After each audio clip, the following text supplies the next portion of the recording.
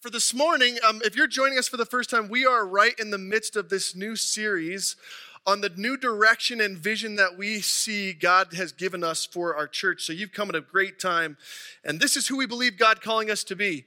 You can put your hands up if you want with me and do it with me. This is the vision. You can cheat. We are a church to call home, where relationships flourish, generations connect, and neighbors are loved for the glory of God.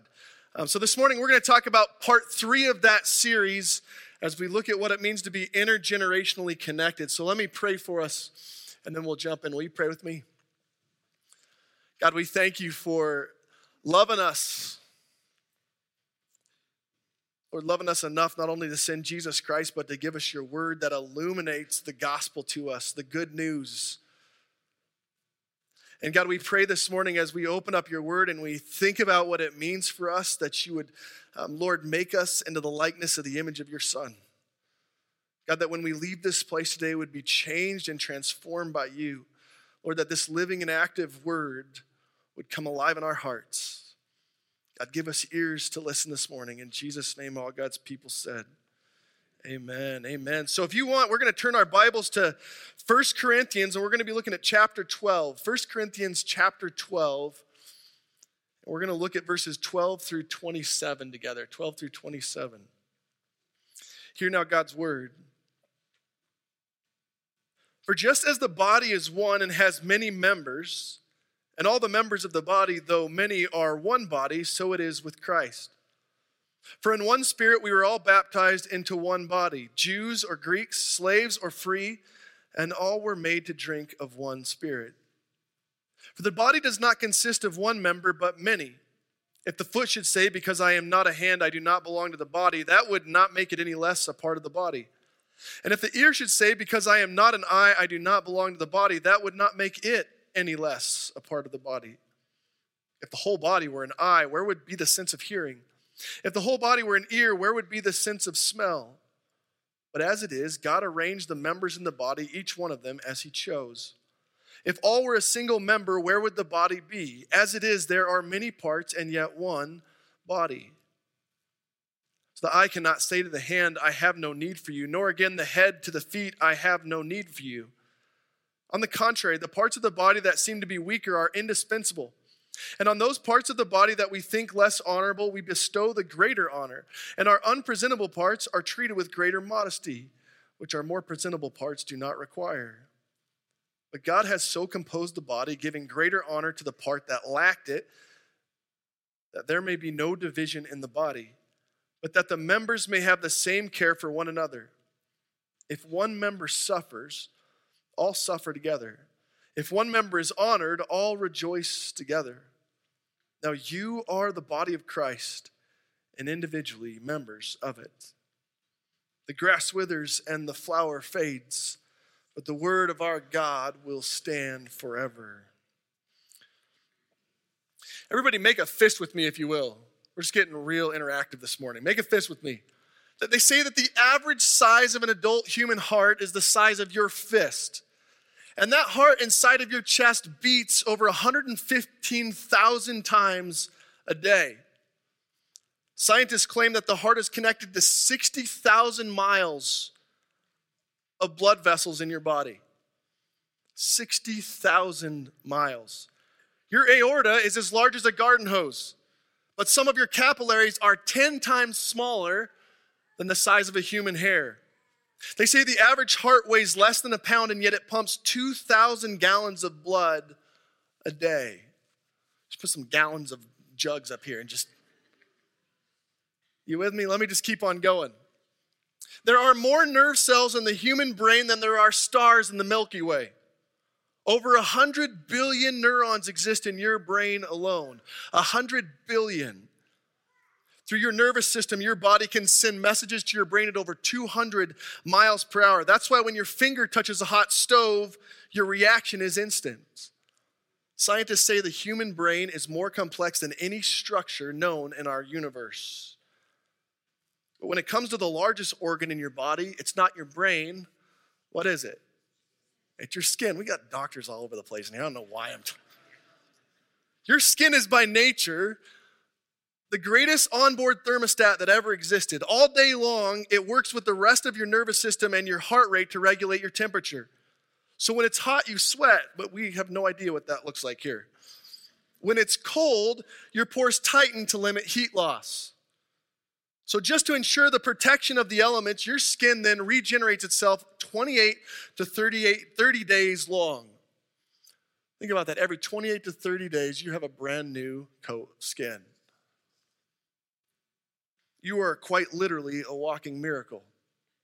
And as you were coming into church this morning, every organ, every capillary, every heartbeat, every neuron somehow all work together in perfect unison to put you in that seat. And yet here's the fascinating part for me.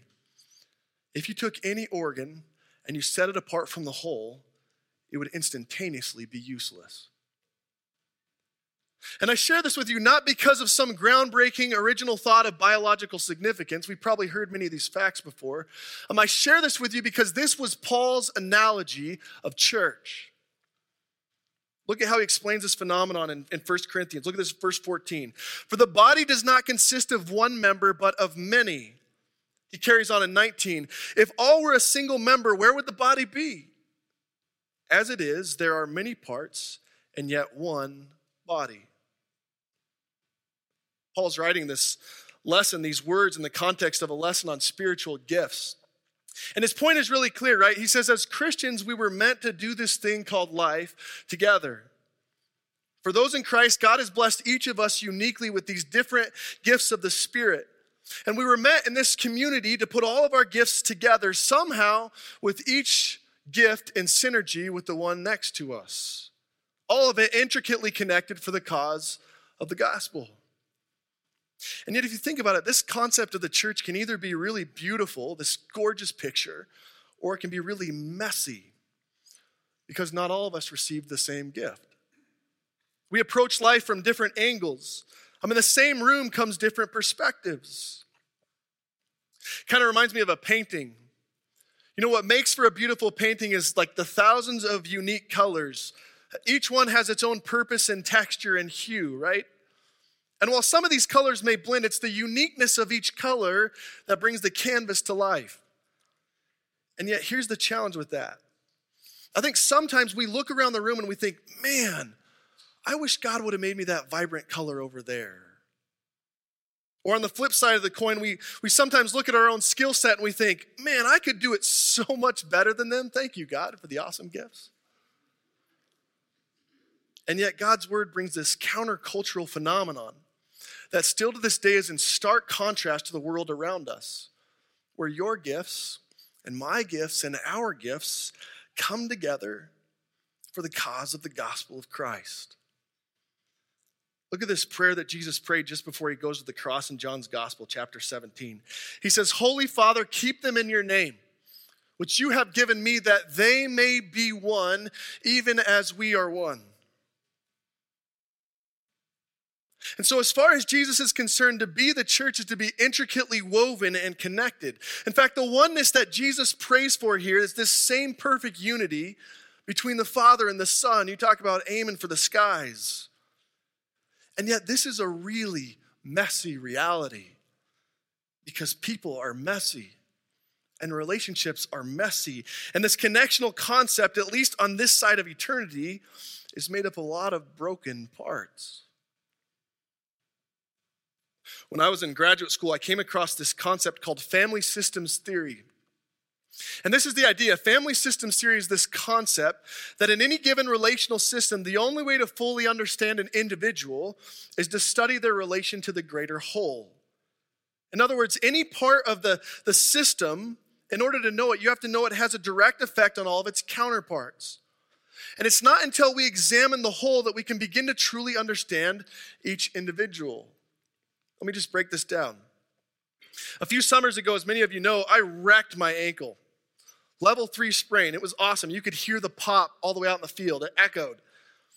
And months into this injury, I suddenly started to experience this hip pain that I had never had before. So I asked my PT, I'm like, what's up with this? He said, well, you're walking wrong because the injury in your ankle caused a change in your step, which caused stress in your hip flexor. One part has a direct or indirect effect on all the other parts. Listen again to how our lesson explains this. Verse 26, if one member suffers, all suffer together. If one member is honored, all rejoice together. And we see this in the midst of family dynamics all the time. Like if mom or dad are at odds, that doesn't happen in a vacuum. We can see the kids know what's up. And by nature, they act out as a result of that tension in their parents' relationship. It spills over into the family unit. Everything we do or we fail to do as believers in Christ will ultimately affect someone nearby. And here's why I explain all this. This is the picture of Spring Hill Church. Our elders have said we see God calling us to be uniquely and radically connected in Christ. Not just connected, but intergenerationally so. If you just for a minute consider how unique our church is in this valley, you can pick from 2 sites on any given morning, out at our legacy site or here in town. We represent 5 generations at both of our sites. We come from at least 6 towns with hundreds of neighborhoods represented, and each one of us bring to this church something that directly shapes how we bring the gospel back out into the community. This is a relational reality. This is a biological reality. This is a psychological reality, and it is a biblical reality. Paul says if the whole body were an eye, where would be the sense of hearing? If the whole body were an ear, where would be the sense of smell? But as it is, God arranged the members in the body, each one of them, as he chose. You know, termites can be some of the most intricately connected species in the world. The New Yorker magazine recently published an article on this, and it claimed that termites can build mounds as high as 30 feet off the ground. Think about that. In human terms, that would be building something the size 4 times of the Sears Tower in Chicago. In 1 year, 11 pounds of termites can move 364 pounds of dirt and over 300 pounds of water. By the way, all these statistics, I'm going to give you a quiz at the end. We'll see what we can remember. But here's the crazy part. Think about this with me. Termites do all that without any centralized planning. There are no project managers, there's no civil engineers, no one's following a blueprint. Their home is a living organism that constantly adapts to the changing environment around it. And here's the important part. Scholars say that if you separate a termite from its colony, it has no memory and no ability to learn on its own. It is literally lost.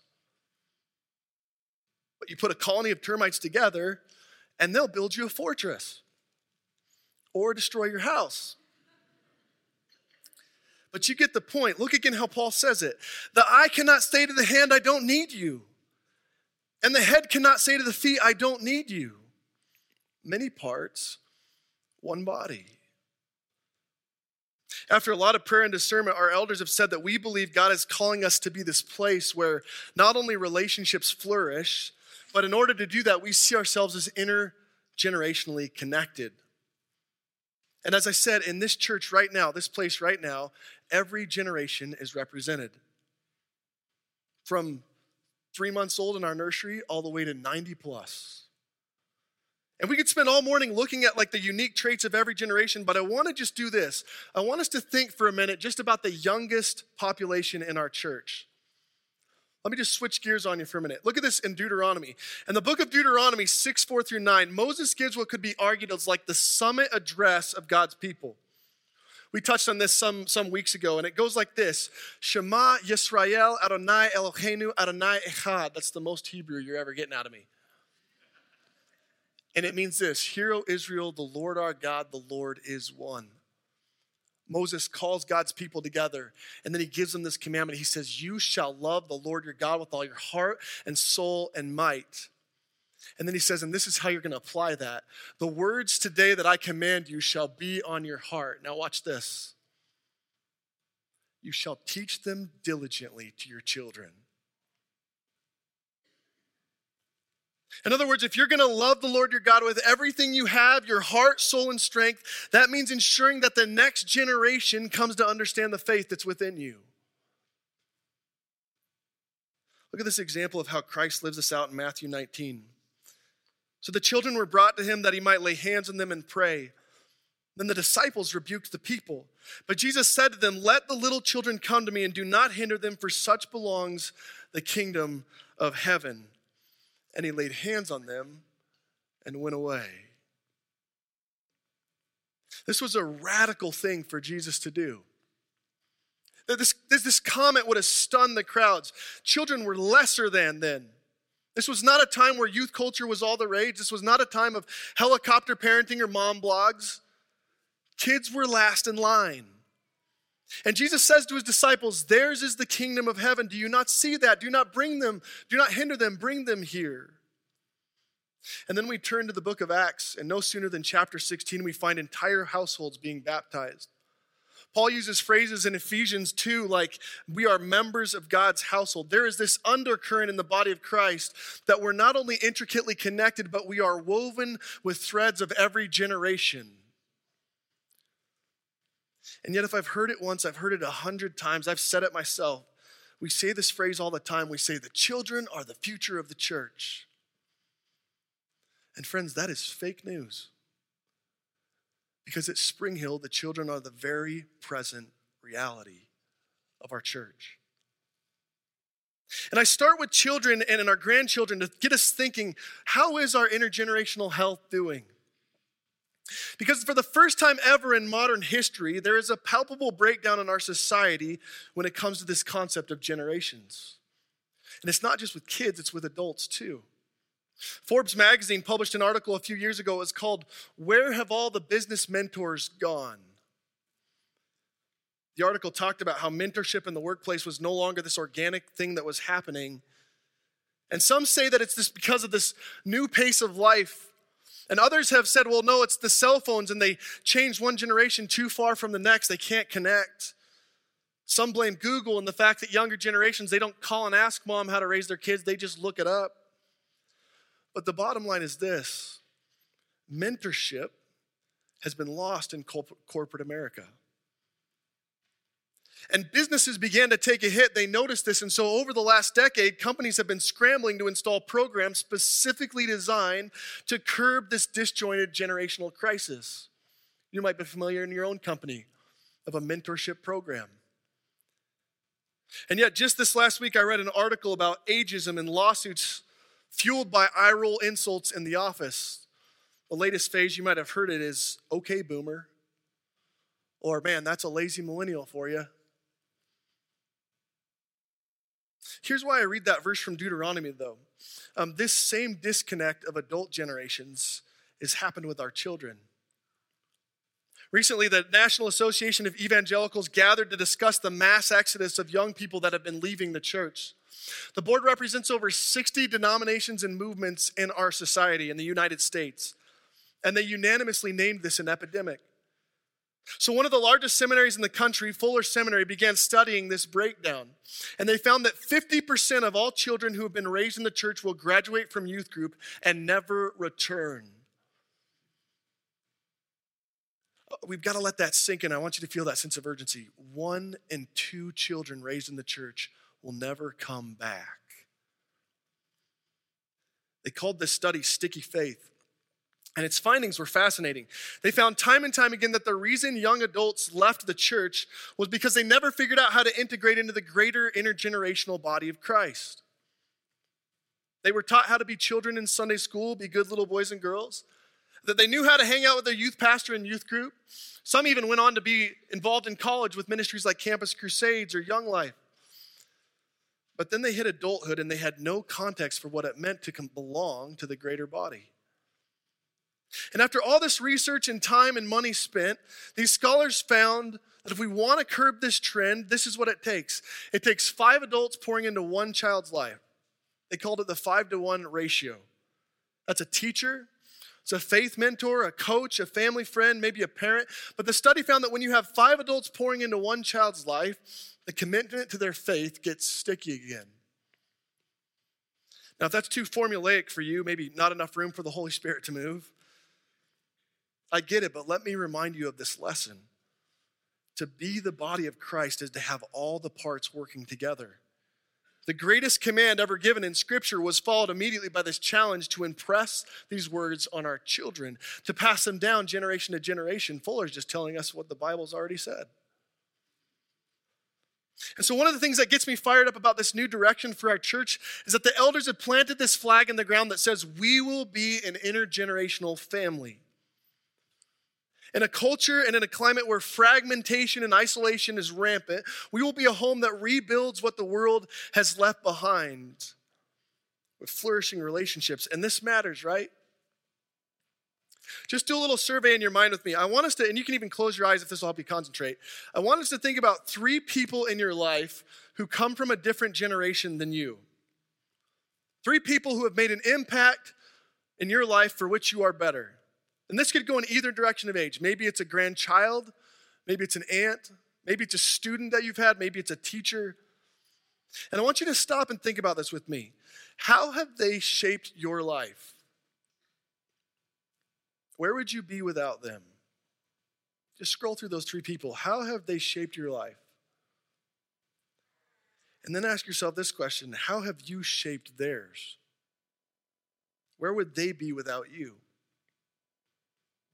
And then as you think through that, the last question that I have is, do they understand how important your relationship is to them? You are the body of Christ and individually members of it. Remember the first time I was with a group of kids and they asked me who Osama bin Laden was. I just about fell out of my seat. I was like, how do you not know the greatest enemy to the United States of America?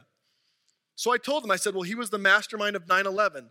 And I kid you not, one of the students looked right back at me and he said, square-faced, he said, what is 9/11? And here's what I'm getting at. Intergenerational ministry doesn't just happen. It takes intentional and prayerful effort to cross those generational lines because every generation sees life differently. We've experienced different wins. We've experienced different wars. And this is a timeless challenge because there has always been a disconnect from one generation to the other. Reverend Dr. Billings and I were talking about this earlier this week, and he said, you know what's funny? He said, when I was your age, anybody over 50 was dumb. And he said, now that I'm my age, it's anybody over 85. He said, just keeps. But there's always been a disconnect between generations. We want to rebuild that at Spring Hill. So I want us to close with looking at just a few barriers that we have to overcome to get over this wall and do this well. The first is this: it's pace. If you want to have any quality relationship in your life, the first thing you have to do is slow down. And I think this is especially true of our younger generations. It's certainly in my head all the time. For this to be successful, we have to understand that relationships take time and intentionality. I was thinking of this verse earlier this week from Ephesians 5. It says, look carefully then how you walk, not as unwise, but as wise, making the best use of your time because the days are evil. Busyness is the cancer of relationships. Look at how Dr. Chap Clark explained this from Sticky Faith. And parents, this one will be important to you as you read this. He says, I think we should get up on the screens here maybe. He said, when it comes to our children, we have evolved to the point where we believe that driving is support, being active in extracurriculars is love, and providing any and every opportunity is selfless nurture. We are a culture that has forgotten how to be together. We have lost the ability to spend unstructured downtime with those we love. The first thing we have to do is slow down. It's our pace. The second barrier I think we need to overcome is translation. Translation. As a youth pastor, I was preaching to a group of students one evening, and all these kids were just buried in their phones, right? But one in particular was really going at it. And as this lesson went on, I saw him texting back and forth. I'm sure it was with someone in the room. And I thought, man, why are you even here? You're not even listening. So finally, all those thoughts in my head finally came out, and I called this kid out in front of the entire group. Just lit him up. Felt awesome. I promise I won't do that to you. But then with this bright red face, he holds up his cell phone, and I kid you not, he had been taking notes on the entire sermon on his phone. I completely misunderstood this guy because I completely misunderstood the cataclysmic culture shift in the room. there's a translation and a breakdown that happens from culture to culture, but even more so with apps and phones and technology today. We have to be careful with the way we translate things. We come up with these new hip names in church, right? Like life groups. And I remember when my grandmother, God rest her soul, she's went on to be with the Lord, but I remember when she first heard me talk about this radical concept years ago. She was like, oh, that's so cute. You've renamed what we've been doing for 40 years. She said, in my world, we called that supper club, honey. But we have to be careful with the language that we choose, but also with the definition that we think that we're hearing. James 1:19 says, my dear brothers and sisters, take note of this. Everyone should be quick to listen and slow to speak. We got to slow down our pace, and we've got to be careful about translation. That brings me to my third barrier that we need to watch over, and that's prejudgments and prejudice. One of the greatest barriers, I think, to any relationship, let alone an intergenerational one, is this preconceived idea that we bring to the table before the other person across from it begins to speak to us. And we could go on and on about all the judgments that we make across generations, but I think the greatest judgment that hinders our ability to move forward together is that we think often that we have nothing to offer someone on the other side. We think, what could that younger or that older person actually want from me? And yet behind the scenes, when no one's watching, survey after survey after survey proves that we're all craving these relationships across generations. So I think if we're doing this intergenerational thing right, we've got to set that prejudice aside and look at how everyone can win. Let me just ask, who here knows how to sew? Did you know, and I'm stating facts here, there are young women in our church just this last week talking about how they'd love to learn how to sew with you. Who here knows how to fly fish? I got you anytime. You can come show me. We'll do it. Do you know how to cook? Everyone loves a home-cooked meal.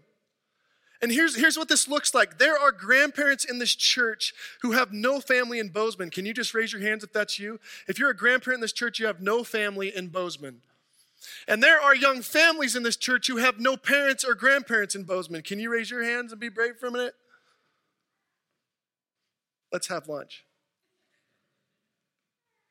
How about this? Do you know how to be a man of Christ? Do you know how to be a father figure to someone? Just this week on Tuesday night, we're starting up a new leadership team. We want to revamp this ministry of fathers in the field and make it on fire and robust.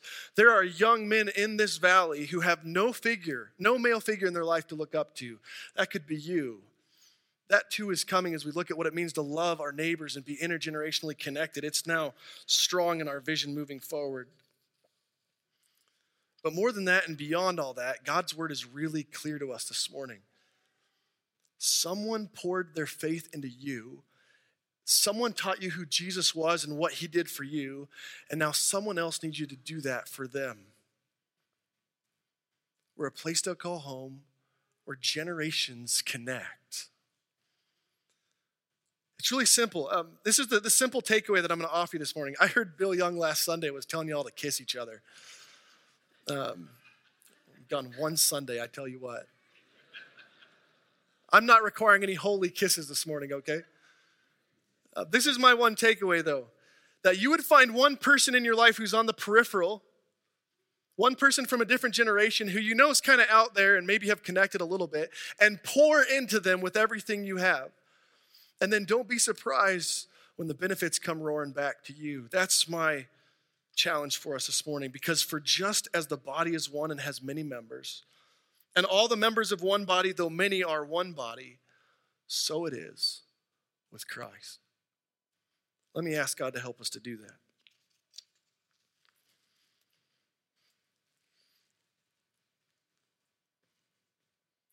God, I think just how miraculously our bodies are made, Lord. We could go on and on and on just thinking about and giving praise to you for how fearfully and wonderfully made we are. And yet, Lord, then you take that image by your very word and you use it for the body of Christ. God, would you help us to apply that lesson to our lives, Lord? That we would look to one another across generations to see what gifts you have given us and that we would be better together. Lord, that we would pass the faith on to the generations, knowing that they too have gifts that would complement and benefit the body of Christ. God, I just pray that this would be a place when somebody walks into our building or into our community, that they would see something and know something and feel something that is different. That we would radically love each other in such a way that others would come to want to find that connection too, God. Would you bring that one person to mind this morning, Lord, who we can reach out to this week and build a bridge where maybe there was nothing before? God, keep the enemy away with this lie of that we're not meant for each other or not good enough or have nothing to bring, Lord. But would you help us to see ourselves as a bigger part of the community, God, where our connection matters. In Jesus' name we pray. Amen.